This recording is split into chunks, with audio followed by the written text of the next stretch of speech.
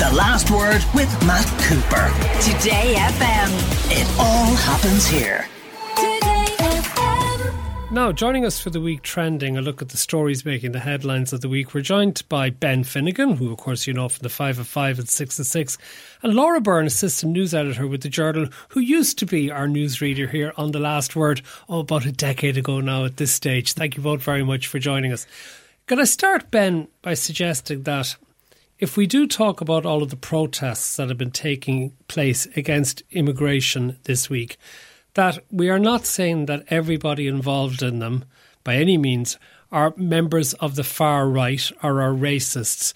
But the concern is that there are elements manipulating what might be genuine concerns and turning them into something quite ugly. And that is the concern that has been put across by Drew Harris and the government repeatedly, that there seems to be some sort of element within these protests that, I don't know, are they orchestrating or in the shadows kind of pulling strings and leading people to certain areas that can be argued as being far-right ideology. There's, countless protests now over the past couple of weeks, and people, their concerns are by and large the same, and you kind of generally hear the same concerns being voiced over and over again. The lack of consultation, this idea of unvetted men coming in keeps coming up, and they seem to be ideology that is being put forward by elements of the far right. So it could be argued that some people who are attending those protests with legitimate concerns are also being influenced into the far right ideology, which is orchestrating them. And Laura Byrne, it has struck me that all of these complaints about allegedly dangerous men coming in from other countries, as if we have no dangerous men of our own in Ireland to start with. Yeah, I mean, the stranger danger to your children trope is such an old school tactic of the far right that it's there are so many red flags. And as Ben said, not everyone who's coming out on the streets in every town or sector that we've seen these protests in is in a far right bracket, but there are certainly far right actors appearing in many of the same places and stirring up a lot of the very difficult language around these protests. And we've got to a stage where there were just little pockets of perhaps, it started maybe with East Wall, then Drimna and then Ballymun. And now really we're looking at something that looks like a contagion. And if, let's say, the media and the government doesn't get a handle on it, it could get to a very serious stage where someone, perhaps an innocent person, I mean, let's be honest, they're not showing up at Leinster House, they're showing up where many refugee families are being held, that somebody could get really seriously hurt here. So it is interesting to see that the Gardaí kind of maybe changed tactics a little bit earlier in the week with what happened in around Finglas and that. And is enough concern been given, do you think, to those who might be the subject of these particular protests? Because last night on Ainger Street around the corner when I was leaving, the protest hadn't broken up fully, though the traffic was moving at that stage, but there were still protesters around. I did see Gardaí removing an individual, taking him away in a paddy wagon.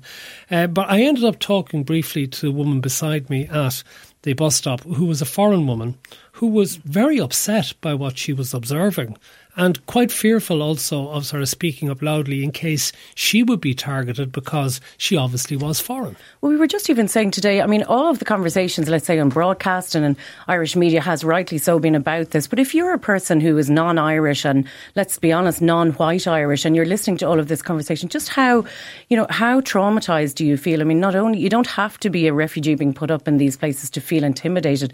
There are many people who've moved to Ireland who consider themselves Irish people but are perhaps not born in Ireland, who have been saying very, very carefully lately that they are not feeling safe in this country. There have been video circulating of people being intimidated by bad actors in the last week or two. It's a very dangerous atmosphere out there at the moment. And, again, this all comes down to nobody's showing up at Leinster House. You can talk about government policy and all of immigration policy issues, and there are so many issues for people to be upset about at the moment. But do it. We're a democracy. Go up to Leinster House and make your views be known. This is entirely about intimidation of very vulnerable people a lot of the time. I do believe that a lot of people's concerns is directed towards government policy or lack thereof policy, but certain elements of the media could be focusing, instead of on the policy and on what decisions ministers are making, are instead focusing on the actions and people who are at the centre of this, who are fleeing war, fleeing parts of the world and coming to Ireland seeking refuge, which they have a right to do. And a lot of the issues stem from a lack of preparation from the government. We've known about this crisis for the last year nearly, since February last year. And we're still talking about, I think we're on the third or fourth time now where the government is like, we don't have any beds. Although it can also be said, Ben, that we have accommodated an enormous number in a short period of time. Totally, I know. But we're like, even this morning, Minister Roderick O'Gorman, like, how many times has he put out a plea to government departments for accommodation or suitable accommodation, and how many times has he repeatedly done it, and it doesn't seem to be getting the desired response. Well, it's interesting you mentioned the Minister Roderick O'Gorman. In fairness, there is an acknowledgement, I think, in government circles that his brief is entirely too wide. I heard him interviewed on the radio during the week, and he was asked about perhaps 3 or 4 top stories, and they were all part of his brief. And, you know, he's overwhelmed. And we interviewed Nick Henderson of the Irish Refugee Council during the week for our Explainer podcast about the system and how it works. Number one, he said, first of all, it's not a very easy thing to come to Ireland and come through from a place and declare, seek asylum. You don't just get handed an Irish passport and off you go. It's a very complex system. But one thing he did notice that it seemed as if Roderick O'Gorman's department are not getting the support from other departments. So that letter that appeared in the last 24 hours is very interesting. Like that, there has to be better mobilisation from government. There's a listener here, Shane, who gives his address, which I won't read, but he says, my wife is Filipino, I'm Irish. I'm terrified of her getting caught up in a protest in town, scared of her being verbally or racially abused based on her olive skin colour. There are so many Irish-born people now of different colour to those traditional Irish that we've all grown up with white people. This is an enormous amount of people who may have reason to be fearful. Totally. And it's not just... people in the media are also targets for this, and politicians are also targets for this. It's not just the refugees or asylum seekers or immigrants or whatever you want to call them, expats, who are at the centre of this. And I think a lot of this has been bred into voids that have been left, again, through government policy or ministers answering questions. There's nothing wrong with saying to a question, I don't know the answer to that. In the pandemic, at the start of COVID, ministers were out daily. There was daily briefings. Everyone kind of knew what was going on.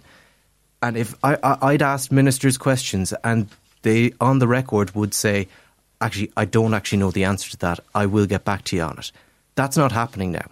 If you ask a minister a question on policy about immigration or where these people are going to be housed or what do they think about the standards, they can often sidestep, which leaves a void because people can easily see that the question is not being answered. What about the issue of misinformation as well? Because there was an authoritative report last weekend by Kitty Holland in the Irish Times about something she had witnessed, a physical attack on a group of men in Ashtown in North Dublin, foreign men at an encampment where there are 15 tents.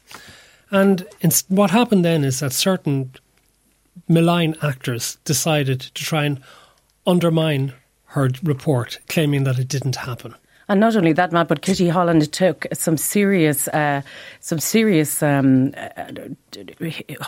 for that. Online abuse, exactly. She took online abuse, whereby where her colleagues had to come out and defend her. And when you think of it, Kitty Holland is a really well-respected reporter who went out on the scene to talk to people who were living in a difficult situation, and they happened to witness this. And she was also accompanied by an award-winning photographer who I don't think got half the heat. But so a female reporter is out there trying to do her job, but I think what happened there with Kitty Holland is really indicative of the lack of trust in mainstream, I hate that term, mainstream media that's out there. And really, amongst a certain cohort, minority. Exactly. And really what we have to be very careful about in here is not really enough is being made about social media. Social media, if you talk about the contagion of far-right ideology, social media is like pouring petrol on top of that, and Justine McCarthy had a great piece today about what we're looking at is like somebody throwing dynamite down and just lighting the match, and you can see it spread.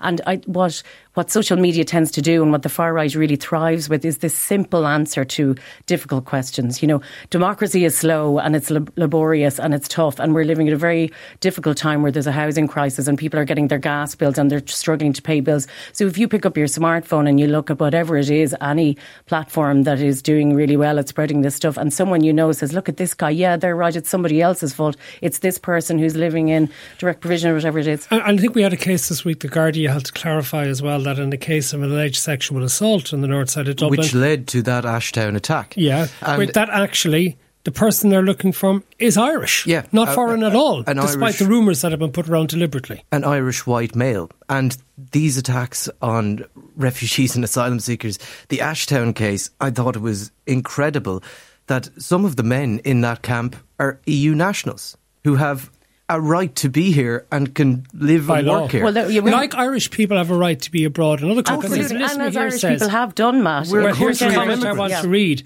This listener says, Hannah says, it's very hypocritical for people to be as discriminatory and racist as they are towards non-Irish white people, considering our ancestors were in the exact same position when they emigrated abroad. You'd think we as a society would have a bit more empathy for those who were victims of this kind of abuse. And Matt, what I've noticed is we've been watching a lot of this, these protests obviously in the last couple of weeks, and the language is very nationalistic, and that's what you get with far-right ideology. Like, far-right isn't just some nice little name you give a group of people. If you're part of a far-right ideological movement, you are ultra-nationalist. You're not about human rights. You're not about rights of education and all of that. And all of the language is very nationalistic. And really, when you think about it, that's exactly, when you think about our own history, the idea that we should not at least understand what it's like to go into an entire ecosystem with very little in your pocket and try and make a life for yourself. The irony of this as well is, and it leads into the whole historical, cultural aspect for Irish people, why are these people coming here? Because we speak English. If we spoke Irish, they probably wouldn't be coming here because they wouldn't have an interest in coming here because it's a different language. Well, we're also in a really wealthy country, Ben, and it's really hard. Totally. You know, I suppose it is difficult for people. Like, I think one thing I really noticed that was great messaging came from the Irish Far-Right Observatory. Niamh MacDonald during the week made some great points. She said, you know, the worst thing you can do when it comes to battling this kind of misinformation is to sort of poo-poo the fears that, like you said, like that, you know, people standing around the corner may join a protest and not really know what they're getting involved with. And I think the last thing we should do is to sort of say, well, you're wrong and you're far right. That's kind of pointless. Which is why at the very outset I made the distinction that I don't believe the majority of people involved are far right, but it can be that other legitimate fears that they might have or complaints that they have about their living conditions or whatever get manipulated and turned into something that's quite nasty and obnoxious. And being triggered by the language around abuse of children and stranger danger. Totally. I mean, we're entirely... You know, you can see how that happens. And Ben, you mentioned earlier, though, about the vacuum. I thought it was a really good point that you mentioned the COVID communication strategy. It is something that needs to be righted here, because if you think of, you know, Micheál Martin, Leo Varadkar stomping down the steps every week, the three main leaders lined up once a week to give a briefing. I mean, we need to get back to that level of communication, that level of openness. Every Saturday during the first lockdown, I went to the Department of Health as a reporter, and there was an hour discussion with Simon Harris every week without fail. That is not happening with Roger O'Gorman or Minister Joe O'Brien. OK, we're going to have to take a break. We'll come back to discuss other issues in the week trending. One listener taking issue with the description of Ireland as a rich country. It's actually, I was talking off air to a representative, Fergal O'Brien from IBEC earlier in the week, we're the 28th richest country in the world. Out of nearly 200 countries, we are the 28th richest. The trajectory we're going, within a few years, we could be members of the G20 richest nations in the world. A lot of debt, though. That's true, as you told us in the 5 of 5. Back with lots more with Ben Finnegan and Laura Byrne in the week trending after this. The Last Word with Matt Cooper. Today FM. It all happens here. OK, we're continuing the week trending with Laura Byrne from thejournal.ie and also Ben Finnegan from our own newsroom here in Today FM. Of course, our news anchor on the 5 of 5 and 6 at 6. OK, Laura, tell us about the idea of renaming Dublin streets, because many of them honour landlords, slave owners and aristocrats. Yeah, this is a nice story from the Dublin Inquirer, actually. So a proposal to name a new apartment complex called Gardner Court there in Dublin 1, I think. Off Gardner Street, It's off presumably. Gardner Street, yeah. There's a lot of I lived around that area years ago, and there's a lot of Gardner buildings. So it's just an area that you'd know. It's up kind of near Mountjoy Square on the way from the river there. So a proposal to name it was blocked at Dublin City Council because that area has links to Charles Gardner, the Earl of Blessington. So you'd probably be aware of Blessington Street is up that direction. So he was that was his Gardner estate back in the good old days of when we had to answer to other overlords, that sort of thing. So this is a bit of pushback from independent councillor Niall Ring, saying that we should stop naming new streets after aristocratic landlords, which is a fair point. We've got plenty of our own heroes to name streets after. We've got the Rosie Hackett Bridge. What else? We've got Samuel Beckett Bridge. There's plenty we could pick from. So, I mean, we've seen this across a lot of the Western world. Could this be our version of tearing down statues, given that we got rid of Nelson's pillar? There aren't that many more left from our post-independence era, pre-independence era. Like, look, the average person on the street doesn't have a clue who Lord or Duke Grafton or whatever they were called, and Lord Henry and Lord Blessington. They don't know what they are. They just know the street. Like, there's Sussex Street down in Dublin, Suffolk Street, Nassau Street. They're all named. You go after. into Trinity College, you have the Berkeley Library, and he was a slave owner as well. Look, you're known if you were a slave owner back in the day. Exactly. I mean, and nobody is defending slavery. But no. I feel that, like, when Irish people name streets, though, we end up with like upteen O'Connell streets in the country. Every second street will be O'Connell Street. We're not imaginative enough, is it? Yeah, any amount of main streets, a couple of Patrick's, and my favourite Irish name street is in my hometown in Castlereagh. They built a road and they called it New Road. Would be the first new road you came across there. Well, funny, I was down actually in Tralee a fortnight ago, and I hope maybe Kerry listeners can actually tell me. But there was all the roundabouts were named after what I presumed are Kerry footballers of the past. Oh well, you can't take that. That'd be a great idea. Yeah. Well, I think definitely there's a lot to be said for, I suppose, in, owning your own city and, commemorating your heritage. But I suppose what I thought was interesting, Green Party councillor Janet Horner and I think Labour's Declan Mina were saying we should be trying to redress the balance a bit now and find some female heroes. So we're now looking at Bridget's bank holiday this weekend. Katie so Taylor that's a Avenue. start. Yeah, why not? But wouldn't that be a better name given... maybe what's the name of the place they were talking about? Gardner Court? Gardner Court, Call it yeah. Katie Taylor Court. Yeah, why not? I don't have a problem with it, but like, I don't think walking down Grafton Street or Henry Street or Nassau Street, you're thinking of those damn slave drivers. It's not coming to the fore of your mind. I wonder would the actual change of name actually stick if you tried to, that people will continue? Because where I grew up in Cork, the nearest bridge to me is the Thomas Davis Bridge, and Thomas Davis is a very famous figure of Irish 1830s history. But everyone in the area still called it by its own name, the Wellington Bridge, named after the Duke of Wellington. Yeah. Well, and that was like well after the change, and 50 years after the change. Well, I think there's a difference. You're right, Matt. I think there's a difference between changing the name of something and this. So this Gardner Court is new, so that's great. So it's adding Let new them names at it. in, Yeah, happy days. But to me, I'd rather see something changed for the right reasons. Like the worst thing we could do is say name the Point Depot after a brand or something like that. I mean, like that's a whole or entirely Lansdowne new Road. Yeah, imagine just the horror. So there's other things you could be worrying about in that naming zone. Listener says you have the John B. Keane Road in Listowel. Okay, that's a good one. But there is some streets in Dublin, like Pearse Street. That's, I hope, named after Padraig Pearse. I think it is, because isn't that where he grew up? He lives down that area, I assume didn't he? so, unless we find some 1600s And in fairness, British O'Connell slave Street driver. used to be Sackville Street. Yeah, O'Connell Now, Street. and I did see a poster near. I live near the new Children's Hospital, and there's a local campaign to name it after. Oh my God, who was it? The famous nurse. It's gone out of my head, but I will find out.